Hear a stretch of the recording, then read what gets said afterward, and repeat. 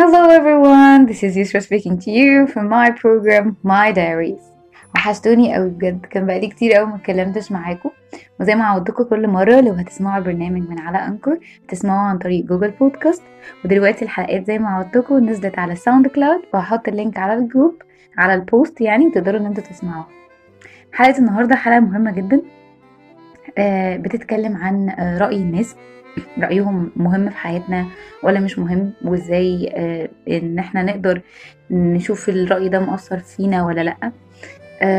الحلقة بداية فيها كوتس كتير قوي، زي ما الرسول صلى الله عليه وسلم علمنا وقال لنا انه فلتقل خيرا او لتصمت، وان الكلمة الطيبة صدقة، وكلام كتير قوي هنتكلم فيهم النهاردة مع حد مهم ومشهور جدا على السوشيال ميديا. كان عامل فيديو ليه علاقة برأي الناس وقد ايه هو مهم في حياتنا، وازاي نقدر ان احنا نتعامل معاه. معانا حازم الفخراني. وازيك يا حازم، عامل ايه؟ ازيك يا يسرا، عامله ايه؟ كويس الحمد لله، انت ايه اخبارك؟ انا زي الفل. وفي الاول عايز اقول لك انا فعلا ليا الشرف ان ابقى موجود معاكي النهارده. كنت بتفرج على حاجات انت عملتيها قبل كده وكانت جميله جدا، عيش سفاري وكذا حاجه قبلها، فده شيء يشرفني ان انا معاكي النهارده وفي حلقه جميله زي دي بالذات. ميرسي ليك قوي يا حازم، والله انا فعلا مبسوطه ان انت معايا النهارده، ومش قادره استنى ان احنا نقعد نتكلم بقى على الفيديو اللي انت عملته عن التوبيك بتاع النهارده بتاعنا. وممكن بس يا حازم تعرفني عن نفسك شويه؟ انا شاب عندي 22 سنه عموما. كان عندي حلم من وانا صغنطط، عايز اكبر افيد الناس بطريقه ما. كنت بشوف دايما في التلفزيون حاجات، بنتفرج على افلام كتير وحاجات، بس دايما لما تيجي تشوفي فيلم موتيفيشن او فيلم ليه فكره في الاخر يعلمك حاجه، الفيلم ده بيفضل لازق في دماغك حاجات كتير جدا جدا جدا. فانا جاي اساعد الناس، عايز اساعد الناس، ده حلم بالنسبه لي، ابسطهم واساعدهم في نفس الوقت. يا رب يعني ادعيلي اقدر اعمل كده دايما دايما دايما ان شاء الله دايما يا حازم، والله هتقدر تعمل ده. وعلى الاقل اتمنى ان احنا عن طريق برنامج النهارده نقدر ان احنا برضه نساعد الناس شويه بافكارنا اللي احنا قعدنا نعملها النهارده بخصوص موضوع راي الناس فينا وقد ايه هو بيقدر ياثر في حياتنا. كلمني شويه كده يا حازم عن الفيديو الاخير اللي انت عملته، كان تقريبا برضه ليه علاقه بموضوع راي الناس وقد ايه هو مهم، صح؟ جدا، لان الفيديو اللي انا عملته هو كان يدوب انترودكشن للبرنامج اللي جاي اسمه ان شاء الله على الفاضي. البرنامج ده هيبقى برنامج موتيفيشنال، بس مش موتيفيشنال صريح. هو عبارة عن حبكة درامية، يا اما كوميديا شوية يا اما دراما شوية، بس هي حبكة هيوصل لك من وراها كل حلقة معلومة او معلومتين، ومش هيبقى طويل جدا، يعني الحلقة تبقى 2-3 بالكتير. ان شاء الله يعني الدنيا تبقى سهله والناس تفهم البوينتس اللي انا عايز اوصلها لها بسرعه، وما يبقاش في اي مشاكل باذن الله. ان شاء الله باذن الله. وانا هنزل لكم النهارده مع اللينك بتاع البرنامج حازم وبيج بتاعت حازم على الفيسبوك وعلى الانستجرام على البوست نفسه، نقدر احنا كلنا نشوفها ونقدر ان احنا نتابع حازم. طيب يا حازم، خلينا نتكلم النهارده بقى عن شيزوفرينيا، الرأي اللي احنا كنا بنتكلم فيها مع بعض قبل ما نبدأ الحلقة، وقد ايه رأي الناس مهم في حياتنا. فانت قولي يا حازم، هل فعلا رأي الناس مهم اصلا، ولا مش لازم ان احنا دايما نخلي رأي الناس هو بيأثر في حياتنا وهو اللي بيحركنا دايما؟ هل لازم يبقى لينا رأي منفصل وننعزل عن الناس تماما، ولا لا لازم يعني رأي الناس مهم ولازم ناخد بيه؟ هو دايما خلينا مقتنعين ان رأي الناس مهم جدا، بس مش كل الناس. في بعض الناس رأيها مهم جدا بالنسبة لك ولازم تاخد بيه، لان الناس دي خايفة عليك بجد وعايزينك بجد تبقى كويس. وفي ناس تانية بتقول آراء وخلاص لمجرد انها تنتقد وخلاص. فانك تحدد الاول مين اللي تسمع منه الرأي ومين لا، فده يقولك ان رأي الناس مهم، بس من الناس الصح مش من الناس الغلط. فكحازم وجهة نظري ان رأي الناس مهم جدا.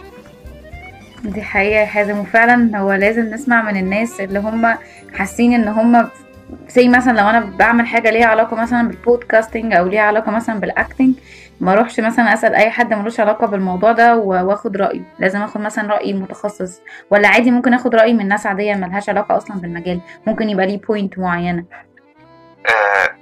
بص، هو هتنقسم ساعتها على حاجتين.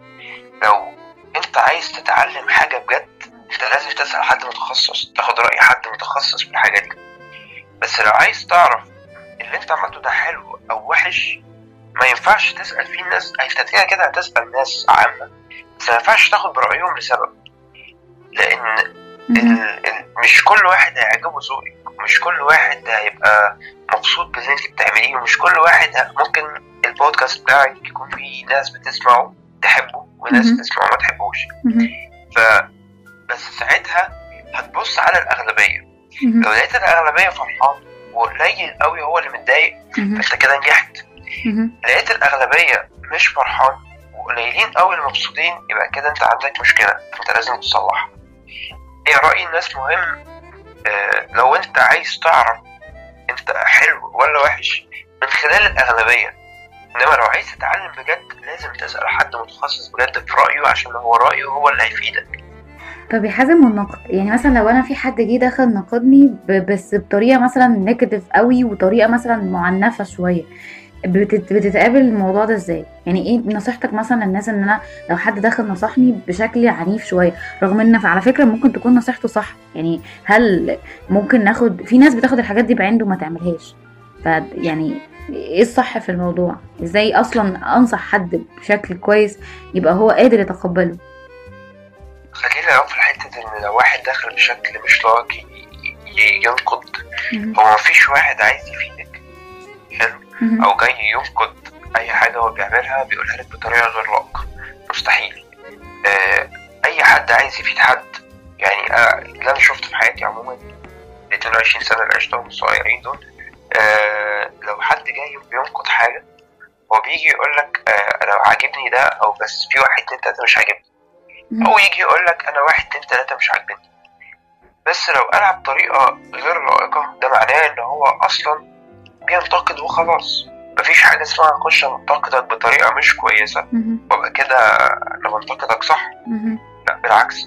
وده كنت قريت جمله جميله جدا بيقول لك يعني لو فضلت تبص على ناحيه الكلام اللي حواليك عمرك ما هتعرف تبص الطريقه قدام.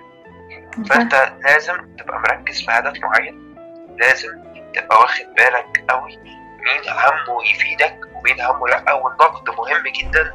لو نقد بناء، يعني نقد بناء يعني ان انت بفيدك من خلال النقد، مش بقولك انت وحش وخلاص، مش بكسر مقاديفك على الفاضي وخلاص وبديك نيجاتيف انرجي.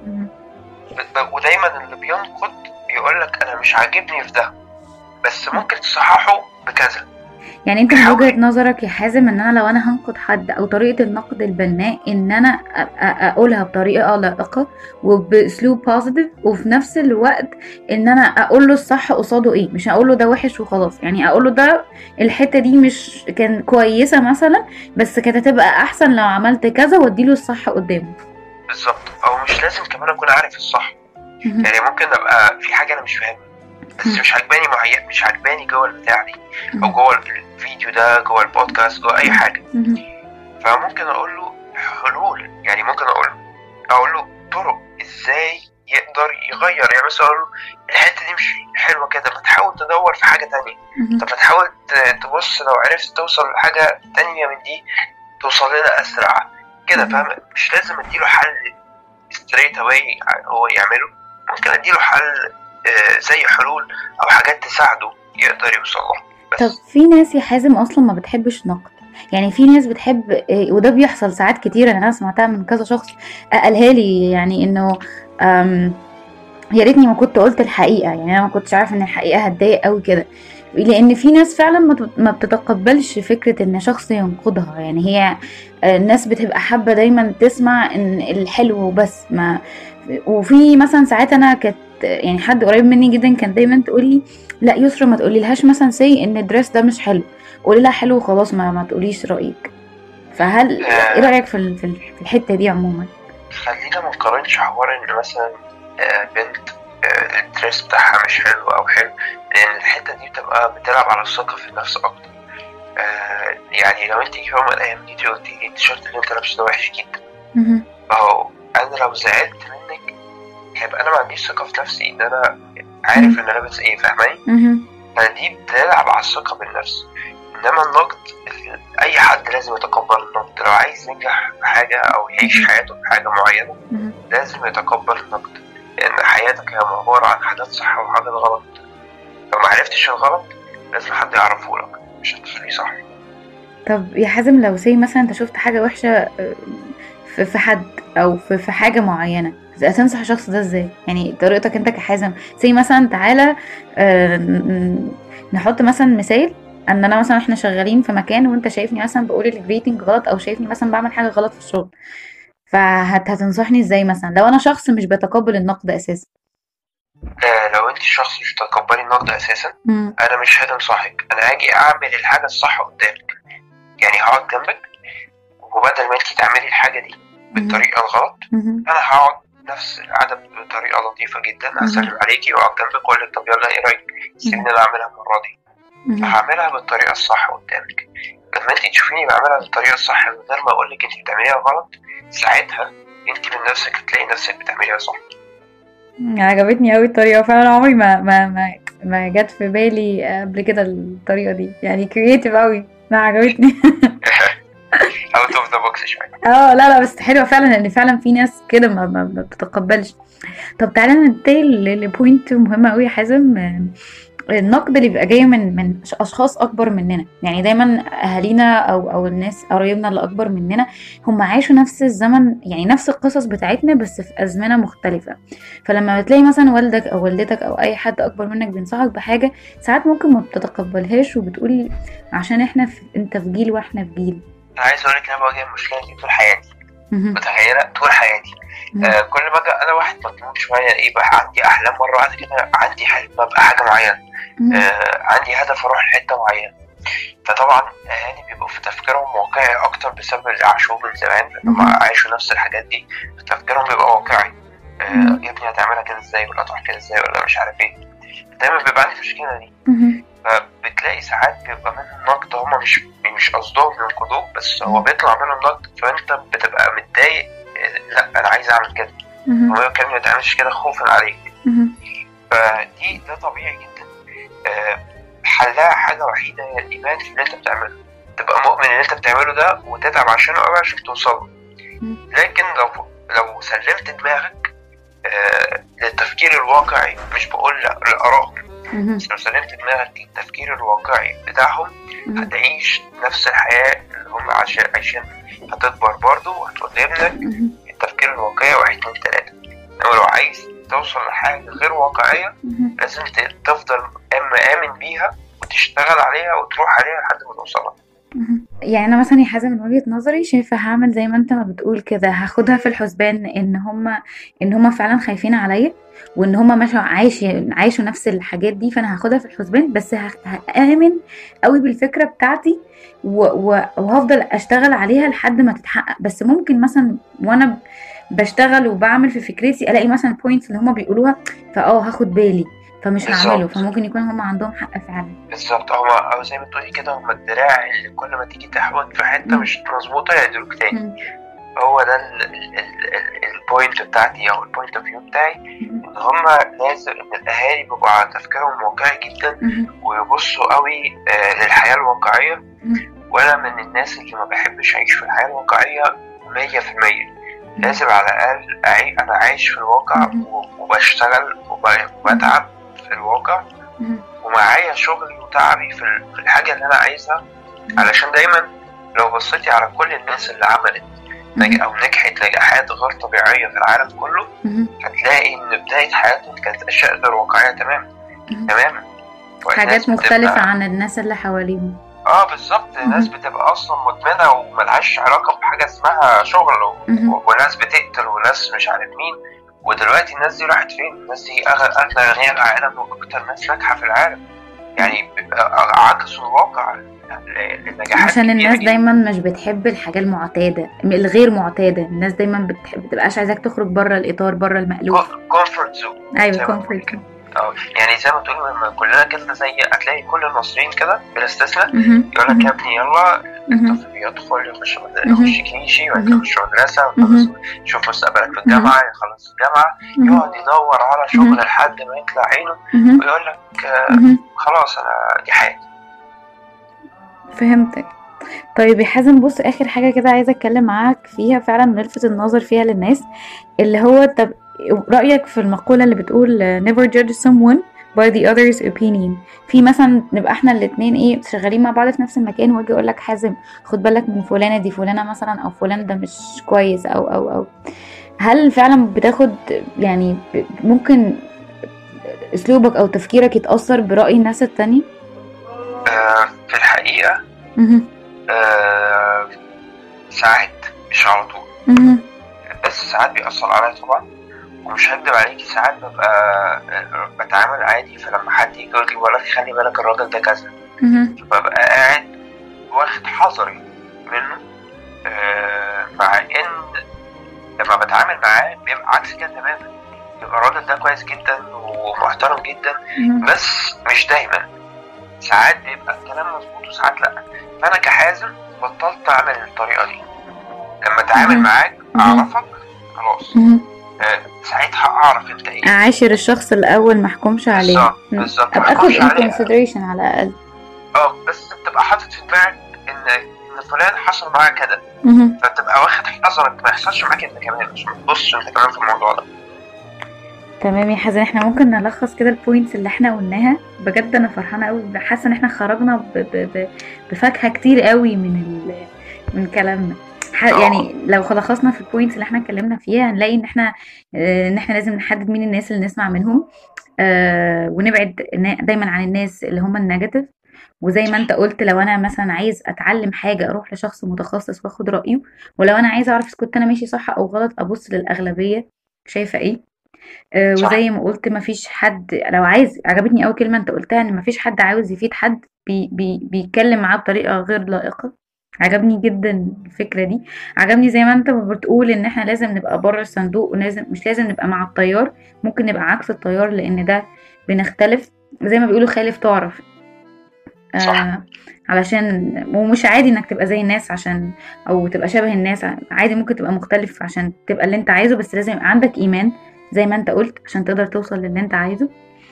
واخر حاجة احنا اتكلمنا فيها ان احنا لازم ناخد حذرنا من الناس اللي احنا بنتعامل معاهم. لو حد ادانا آه رأيه، بس ده مش معناه ان ده الرأي النهائي او الفيصل، لان احنا اللي ممكن ما يبقاش حلو لغيرنا هو ممكن يبقى حلو لينا، والعكس صحيح.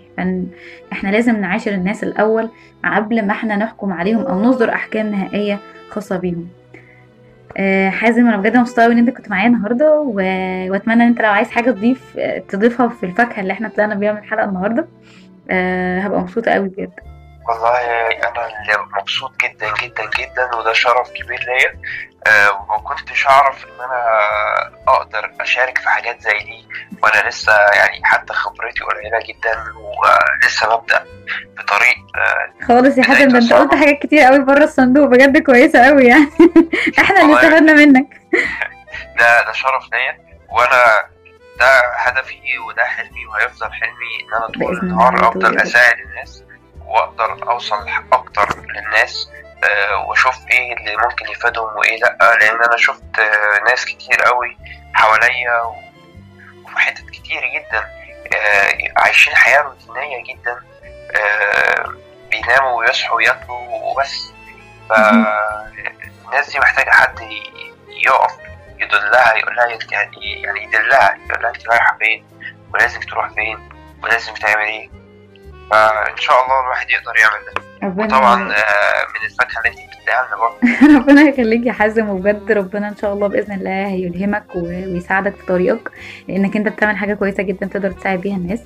واتمنى بجد اللي بيسمعونا دلوقتي لو انتوا احتجتوا اي حاجه يا ريت تبعتوا لنا على البيج بتاعت الصفحه بتاعت البرنامج، وتكتبوا لنا كومنتس والتوبكس اللي انتوا عايزين احنا نتكلم فيها، يا ريت تبعتوها لنا. لو احتجتوا اي مساعده عندكم حازم وعندكم انا، we are here for you always.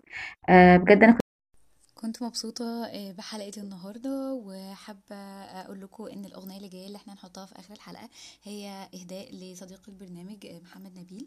هو كان معانا من أول البرنامج خالص، ومن أول الناس المشجعين للبرنامج واستمراريته. حابة أهديلك الأغنية دي يا نبيل، وأتمنى إن أنا أشوفكم الأسبوع اللي جاي. أتمنى إن انتوا تقعدوا مبسوطين وكويسين وسيف always. وأشوفكم الحلقة الجاية. باي باي.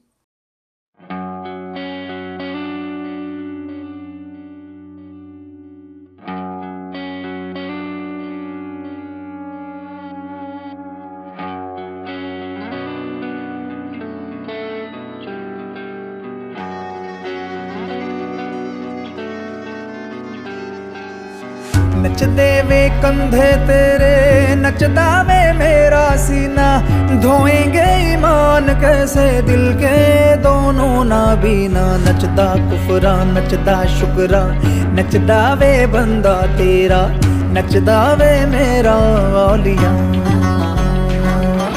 नचदा कुफरा नचदा शुकरा, नचदा वे बंदा तेरा, नचदा वे मेरा औलिया।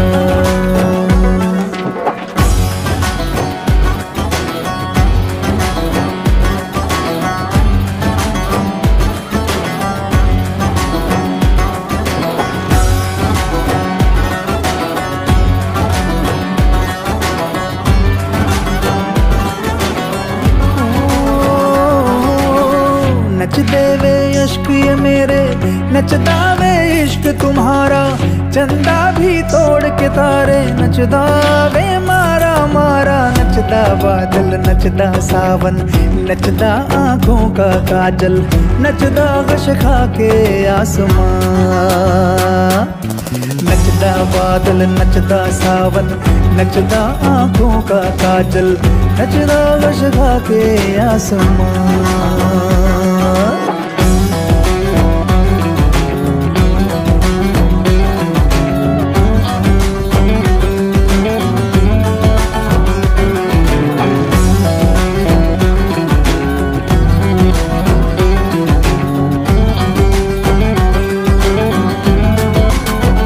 मैंने तो हंस के 100 टुकड़े हाँ खुद के कर डाले मेरे आका। मैंने तो खिसके रंग मेरे रंग तेरे रंग डाला अपना साफा। तू सितारों में जमीनों में तू ही तू मौला हर तरफा। मार के मैंने ज़मीरों को माना बस एक तरफ है काबा।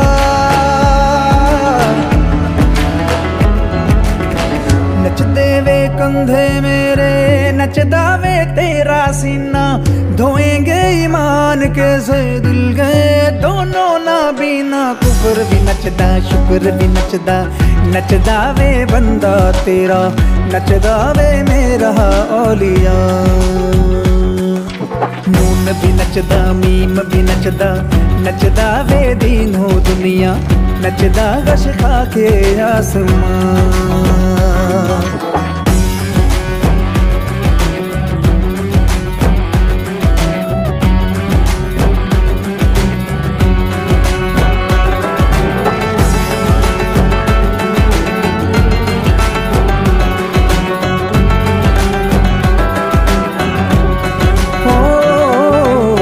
सच मैं ते कह ना पाऊंगा, सच तू सह ना पाएगा वे मेरे साईं। नाम पे तेरे जान देता जाऊंगा वे मेरे साईं। हो सच मैं ते कह ना पाऊंगा, सच तू सह न पाएगा वे मेरे साईं। नाम पे तेरे जान देता जाऊंगा वे मेरे साईं। नचदा वे चूल्हा मेरा, नचदा वे चौंका तेरा, बुझते बुझते वे पूछे टूटेगा कब ये फाका। भूख भी नचदी प्यास भी नचदी, नचदी वे आग ये मेरी, नचदी वे तेरी रोटियां।